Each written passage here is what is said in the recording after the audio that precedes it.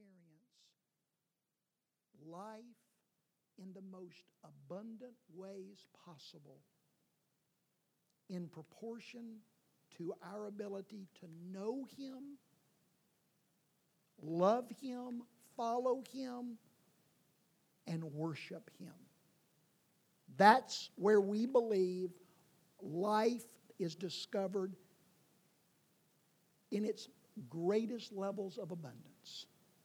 I'm using my words very carefully here. I am not attacking or criticizing anybody else. And I hope you don't hear that, because that's not what I'm saying. That's not what I mean. But I mean what I mean. I mean what I'm saying, okay? We also believe, as a core belief, in spiritual community. We believe that there should be a place that a real place, not this, not imaginary, that's not fair, but this invisible, floating around, can't see it, don't know, that church, I'm a part of the church. What church do you go to? Oh, well, it doesn't have an address. Well, who's New Testament Christianity? You say, well, that's a big deal. I believe that. Well, that's fine, but it's just not New Testament Christianity. Paul didn't write to the church eternal. He didn't write to the church of the universe. He wrote to the church at Ephesus, the church at Philippi, the church at Rome. Real places with addresses. You could mail a letter to it. You could Google it and go to it, okay? And we believe that church is a real place, and we ought to be a part of a church. And we wanted this church to be a place where people could gather and feel welcome and safe and accepted, where we could know one another and be known, and where we could see and experience the love of God through the lives of the other parts of the body. And then there's some others, but I'm just hitting on a couple. And then the last one is the one I want to talk about with you today for a few minutes, and that's, we believe in prayer. I pray, I can't say daily, but I pray regularly, more days than I don't, that God would somehow make our church a real house of prayer. I want to become a man of prayer. I want my family to be a family of prayer. I want my grandson to know how to pray. I want our church to be a house of prayer, and that's a hard one, guys. I think it's the hardest one for me, and I think it's the hardest one for me because I think it's the one that the devil fights the most. But we as a church believe that when the Lord Jesus died, He created direct access for all those that belong to Christ. He created direct access into the presence of God the Father. My grandson told me Thursday or Friday night, I ran over there to give him a hug and a kiss, and my daughter has a landing that's taller than that curtain rod, somewhere between that curtain rod and the roof. A little thing, not a balcony, but a little thing that looks out over the living room. And he was sitting up there, and he said, "Lad, wonder what would happen if I jumped off there." And I said, "Well, let's just not even think about it, because we don't want to do that." And he said, "Well, I've been thinking about it." I said, "I know you have, and I would do it too." I didn't say that to him. I said, "I would do it too, but I don't want you to do that." And I said, "Because that would really be a bad deal, and I might lose you. You might die." He looked at me like I am looking at you. He said, "Well, you know, lad, if I died," and he's 4 years old. He said, "You know, lad, if I died, I'd go to be with Jesus in that wonderful place where He is." And I said, "Well, Teddy, why would you go up there to be with Him?" He said, "Because you know, Jesus tore that veil half in two, and I can walk right through." And I was like, God bless your mama. God bless her. God bless her. God, that was so good. You know, Jesus tore that veil right in two, and I could walk right through. That's what I'm talking about. That when Jesus died, the curtain that separated us from God was torn apart, and we can enter into the... That doesn't just mean that we have some kind of a... It means a lot of things. It means 1,000 things, but one of the things that it means is that I can literally walk right into the presence of God, into His throne room, and I can tell God about my sin. I can tell God about my needs, my hopes, my dreams, my fears, my problems, my battles, my wounds. And, let's get it away from me, I can also take things to God that have eternal impact. It's not just a place that I can go to receive, although it is that. I can go into the throne room of grace and I can receive grace. Grace there. But it's also a place that I can go and I can get involved in things in your lives, in the lives of your children, in the lives of your marriages, in your financial lives. I can get involved in things that are going on in Washington, D.C. and in the Middle East. I can get involved in things on a global scale, a cosmic scale. I can literally be involved in things that matter eternally, that have huge, immeasurable impact. I really believe that when I go before God and I pray, that's what takes place. So, having said all that, I want to talk to you today for a couple of minutes. You know, when you read about the early church, whether it's in the book of Acts or in early historians, truth be known, we don't really know a lot about the early church as far as when they gathered together, what took place. What was an early church worship service like?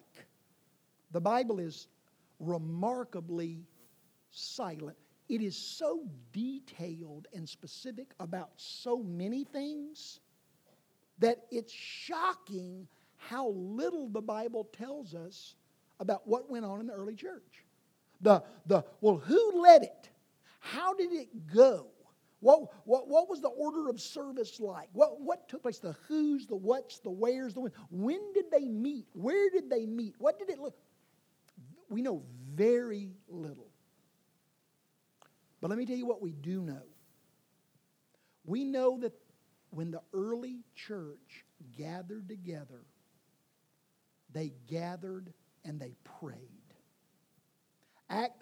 If you read the book of Acts, the thing that they did consistently, they did a lot of things, but the thing they did consistently is that they gathered and they prayed. Acts chapter 4 is an example. Peter and John had been arrested and thrown in jail, and then they were interrogated and stood a trial kind of a deal. And then they couldn't prove anything. The leaders couldn't, and so they let them go. And then this is what it says in Acts 4. Peter and John, once set free, returned to the church and reported all that the Jewish leaders had said. And when the believers heard their report, they prayed. The New Testament church was not known for its wealth, its brilliance, its popularity, its buildings, its organizational skills, or as a place that was fun. You don't see any mention of those things in the book of Acts. You don't hear any of the early Roman historians or Jewish historians going, wow, we're impressed with the early church because it was a fun place. Wow, we're impressed impressed because it was a rich place or a place filled with intellectuals. That is not what you hear. What you hear when you read the early Roman and Jewish historians, the early Christian historians in the book of Acts, is that when the early church gathered, they prayed.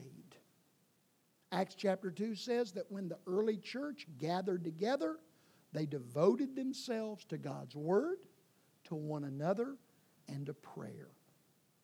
The early church was they faced insurmountable problems.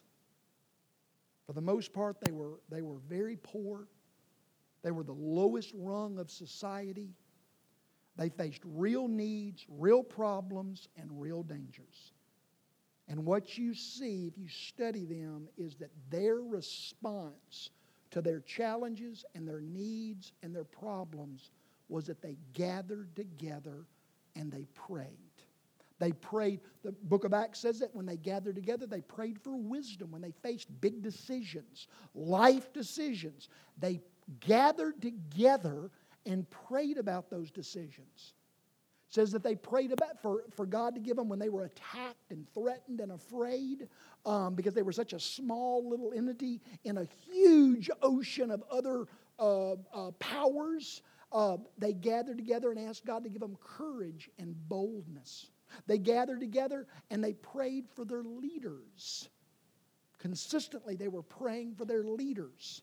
And then they gathered together, and when they did, they prayed for people that were grieving over loss, people that were in need, and people that were sick. And I would just tell you that since that time, 2,000 years ago, for the last 2,000 years, believers from all time points, throughout time, believers from all cultures, believers in all sorts of circumstances, they have gathered together and prayed. C.S. Lewis said this about praying together with other believers. Praying, this is C.S. Lewis, arguably the greatest Christian mind of the 20th century. That is not an over-the-top statement. This is what he said. And this dude was Anglican. So he's not, rolling down the aisle, screaming, praise the Lord, and, handling snakes. This dude is Anglican. So he's sort of formal. But this is what he said about praying with other believers. Praying together helps me see and hear and grasp Christ in ways that I cannot grasp Him alone. I experience more of Christ as I pray for others to experience more of Christ. I need to hear others pray.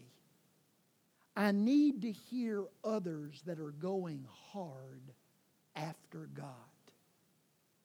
And I need others to help me carry the heaviest burdens of my life. Dang.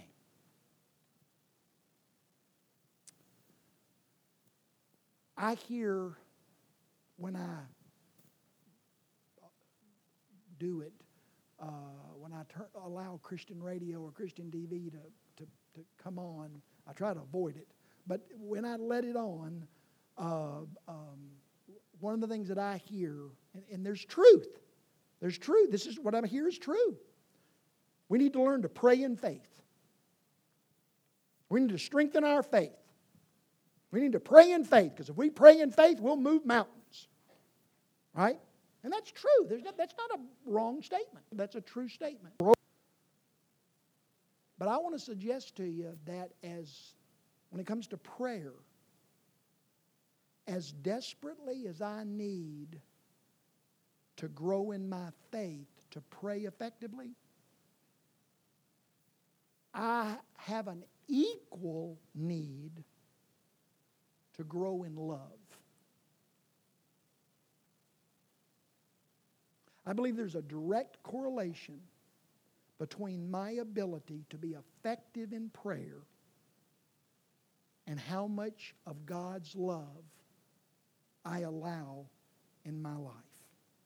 St. Augustine said this, true prayer is nothing but love. True prayer is nothing but love. So it begs the question, Larry, do you pray in love? And jury's still out on that. I've broken that into two parts, which I'm going to try to touch on real quickly. True prayer is nothing but love. And I think part of that principle or idea is answering the question, do I really understand why I am heard when I pray? Do you understand?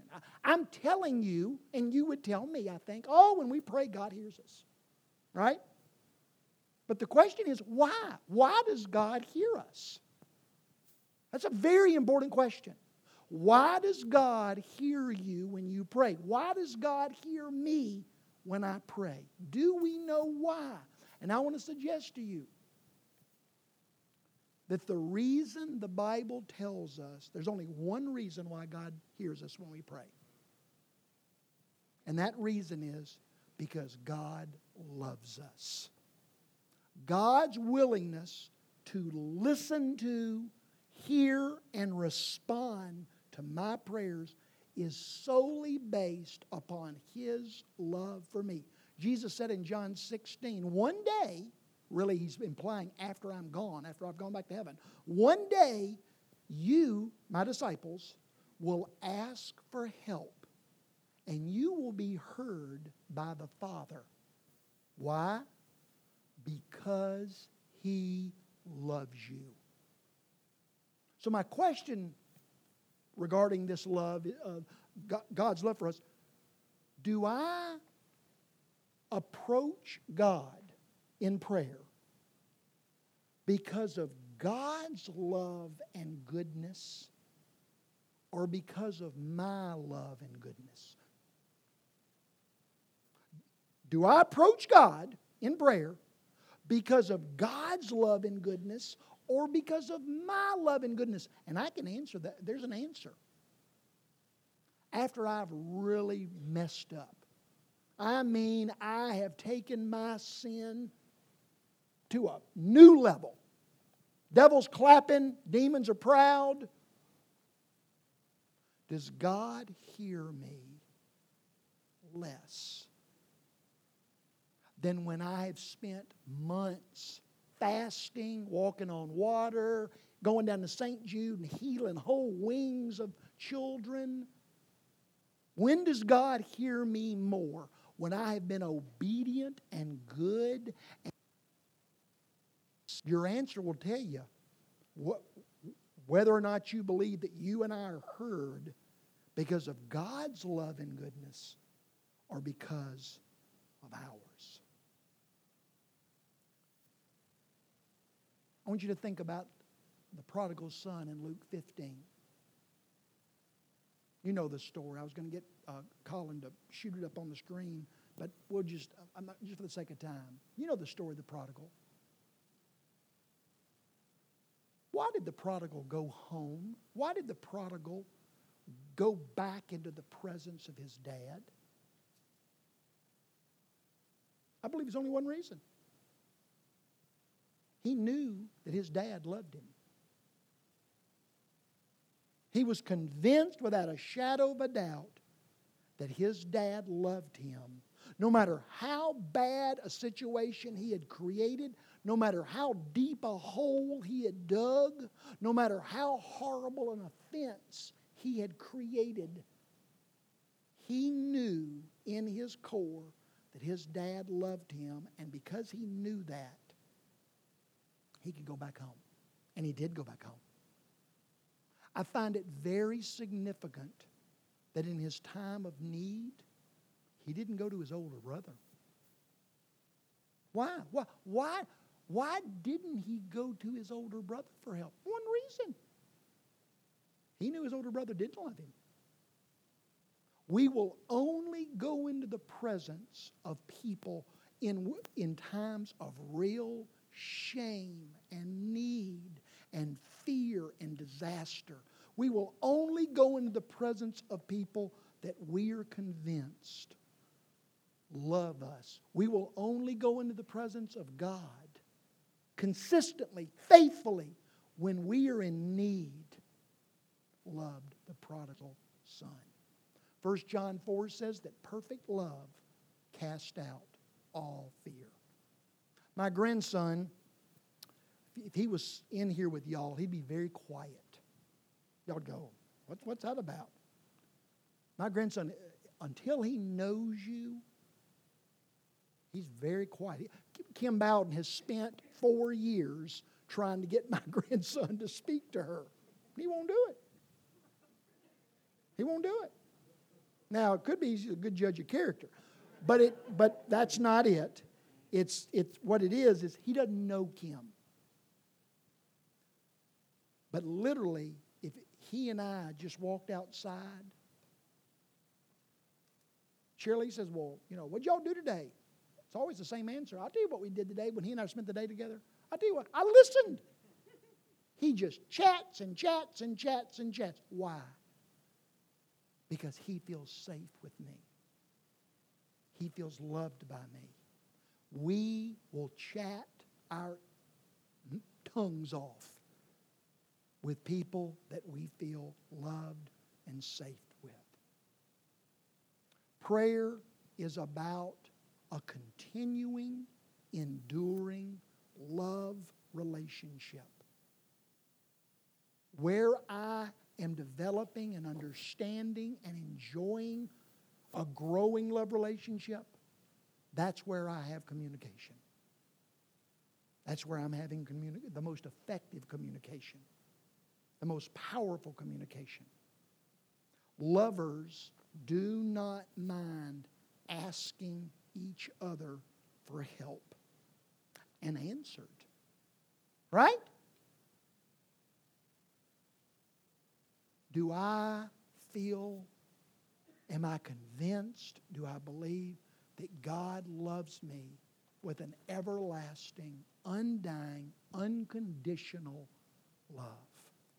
Do I believe, as Zephaniah chapter 3 says, that God, when He thinks about me, which is continually, He delights in me, He rejoices in me, and He literally is singing. He's so happy with me that He's singing over me.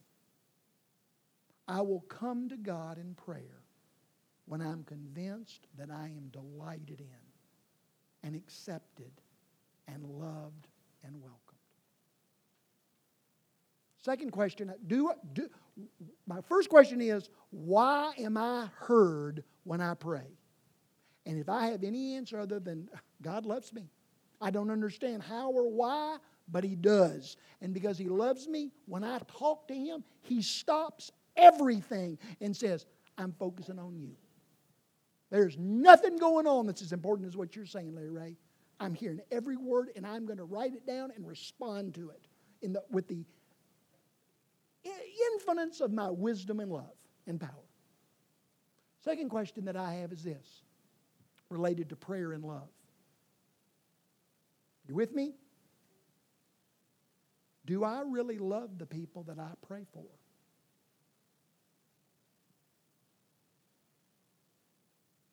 Do I really love the people that I pray for?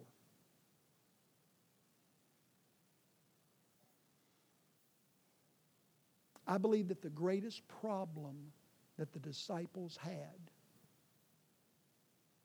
was not their faith. They had weak faith. But if you read the story of the Gospels carefully, what you see is an ongoing saga of 12 men who at the end of the day struggled with loving people. They struggled and their prayer loved them. And hence, they struggled in their prayer lives. I don't believe that the disciples loved the Samaritan woman.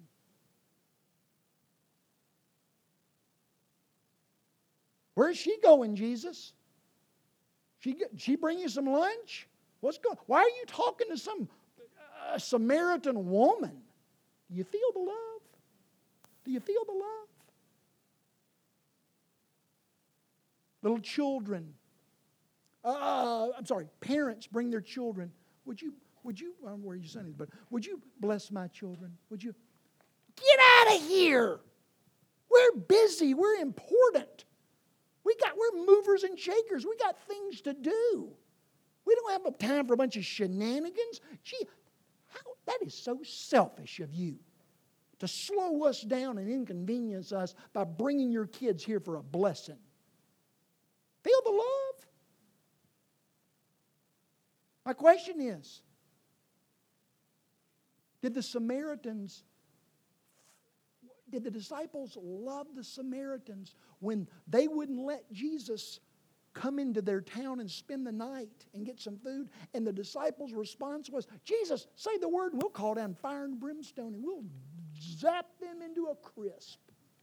Feel the love? The lady asking, her daughter was, I guess she was demon-possessed or sick. Anyway, she's a Canaanite woman. And she came to Jesus and said, Jesus, heal my daughter, heal my daughter. And the disciples were like, Jesus, she's making a scene. She's embarrassing us. She's screaming out and people are looking. We're embarrassed. Tell her to shut up. Not Jesus. Look at her, Jesus. Don't miss her. She's got a daughter. I've forgotten now whether she's sick or demon-possessed, but whatever it was, she's got a bad problem with her child. Jesus, help her. You don't see the disciples encouraging Jesus to help people. What you see is a track record of the disciples saying, Jesus, we're important. And we've got stuff to do, and we don't have time for all this riffraff and their petty problems.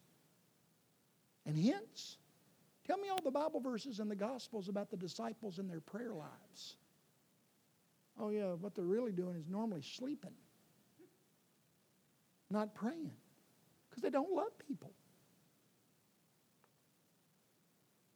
Mary Magdalene. What? She could have sold that ointment and made a lot of money and given that to the poor. And here she is at the feet of Jesus. Feel the love? I never see the disciples, the 5,000, feeding of the 5,000. You don't see the disciples concerned about the hunger of the people. Jesus is concerned. These people have been with me for several days and they're hungry. You don't see the disciples saying, Jesus, these people are hungry. What are we going to do? They're, don't put that responsibility on me now. We don't pray for people well because we don't love them. He who loves well prays well. And I would suggest, I'm not scolding or rebuking or criticizing. I'm just appealing. One of the reasons that I don't feel what God wants me to feel when I am at this church is because I don't love the people that are around me.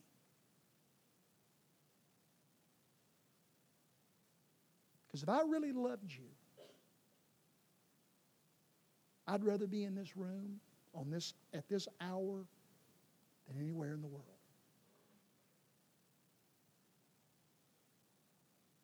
The reason we don't pray well is because we don't love well. Do I come? You can answer that question. Well, I do. I like all these people.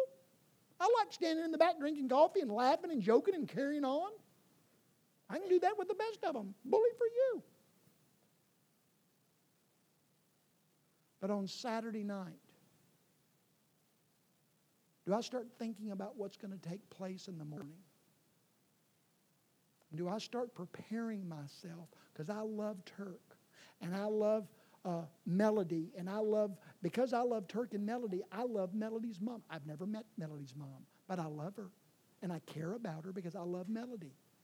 And I'm going to start arranging my Saturday night and my Sunday morning with them in mind. Do I come to church on Sunday morning with fresh faith, fresh passion, fresh discernment, fresh wisdom, fresh connection with God, so that when I walk in here and I say, would somebody like to pray? I'll pray! Because I've been thinking about Francis and Matt all weekend, and I can't wait to pray. And I spent time in the presence of God this morning and last night to get myself ready so that just in case I get an opportunity, I'm ready. Who does that? I'll tell you who does that. Somebody that loves the people in this room.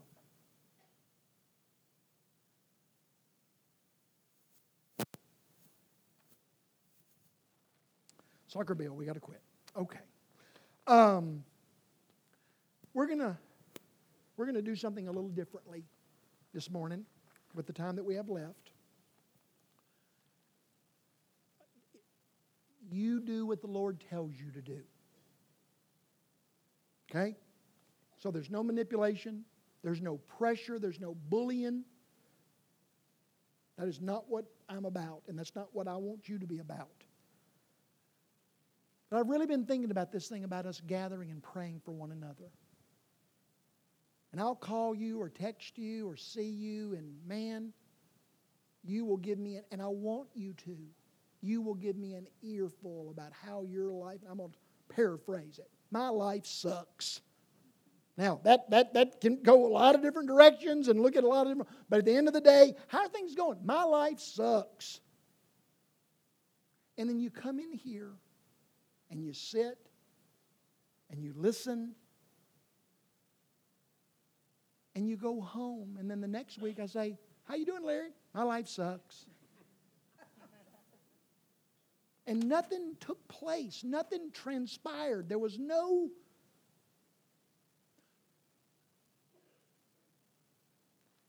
I love that in Acts 4 where it says that the church gathered together and they prayed. And then a few words later it says, and the room was shaken. I don't know what that means or what that looks like, but man, wouldn't you have liked to have been a part of that? Where they prayed in such a way that the building couldn't stand it. So we're going to, if the building shakes, that'll be a deal. But I'm not counting on that. I don't even need that. What I'd like is to leave here and feel like that I was shaken. Phooey on the building. I'd like to be shaken. I'd like you to be shaken. And so we're going to take the Lord's Supper. And I'm going to have Michael, after you take the Lord's Supper, I want you to come stand right there. And then who else did I have here? Robin. And you're already there. That's perfect. You just knew exactly where to be. Robin's going to be right there. And then, Mom, I'm going to let you be, after you take the Lord's Supper, right up there. And then, but there's someone to be there, and Robin's going to be right there. And I'm going to tell you more about that in just a minute. But after you take the Lord's Supper, I want to invite you to do one of three things. I want you to identify one of those people and go with others that will also go to that person. And I want you to pray with them. You don't have to pray out loud. If you want to, you can.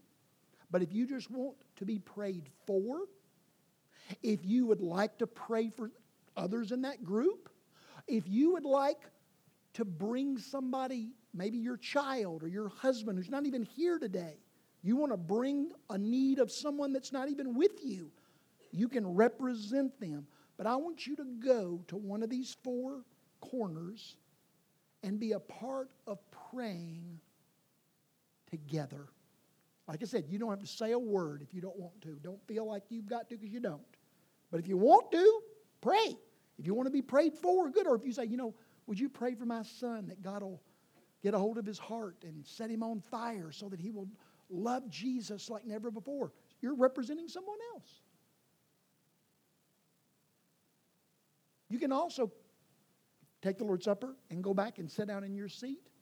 You might want to have a couple of minutes just where you do business with Jesus yourself. I just need some time, me and God. Good for you. Or you might say, you know what? The Piccadilly line's going to get long and I need to get on out of here. And so if you want to leave, that's fine. There's only one wrong answer. The wrong answer is, please don't go to the back and talk about goofy stuff. Sports and politics are the first thing that comes to my mind, both of which are goofy. Okay, so don't do that. If you want to talk about those things, that's fine. Just go out in the goofy area about there, okay? And you can talk about that, okay? So here's what I want you to do. We're going to serve the Lord's Supper, and then Michael's going to be up here. Michael's group is going to pray for people that are sick, physically or biologically ill. I'll just leave it at that, okay? If you are sick or you have a loved one that is sick, I want you to go and pray with Michael, and I'm hoping Terry will join him. Robin's going to be right over yonder, and she is going to pray. And let's see, Barbara, where are you? Oh, she's with the kids. Okay. Well, anyway, Robin will be over there. I was going to get, if somebody else wants to help Robin, that'd be great. But I want that group to be praying for hurting families. It could be anything. Somebody's got a wayward son or a friend that's got a broken marriage, or maybe you're having struggles in your family. Robin's going to be over there in that area, and they're going to pray for hurting families. My mom is going to be up here, and her group is going to pray for our city and our nation. So if you have a burden, anybody can complain. The line of people that are skilled at complaining goes from here to the Mississippi River and back. Anybody can complain, but only a Spirit-filled child of God can intercede. We all complain about our city and our nation. Will we take a few minutes and intercede? Right? Okay? And then Randy's going to be back here in the back, and that's for, I want him to his group to focus on and pray for their salvation, people's spiritual lives. Maybe you know somebody that needs God and you want to pray for their salvation. Maybe you want to pray for some people to grow spiritually. Maybe you want to be prayed for that you'll start growing. You hadn't read your Bible since Shep was a pup. And God, I want you to pray, Randy, that I'll start reading my Bible, or I'll grow in my prayer life, or whatever it would be. Okay? So spiritual growth, our city and our nation, healing for the sick, and then family problems back in the back, okay? So like I said, you go where the Lord leads you to go. The only thing I ask leaders is this. I want you to pray. We're only going to do this for a couple of minutes. This is not a time to teach. It's not a time to tell you. When they say, well, what would you like us to pray for, Derek? Well, let me start when I was in the first grade and my teacher. No. I want you to pray for my son's salvation, period. Because don't spend your time talking to each other. Spend your time praying and talking to the Lord. Okay? All right. So, anyway, you've heard everything I've had to say. I think that'll work. And then in a few minutes, we will close our service in prayer. I will close the service in prayer when I've given every group a few minutes to pray. Okay? Let me see here. Doug and Terry, would y'all come help me serve the Lord's Supper, please?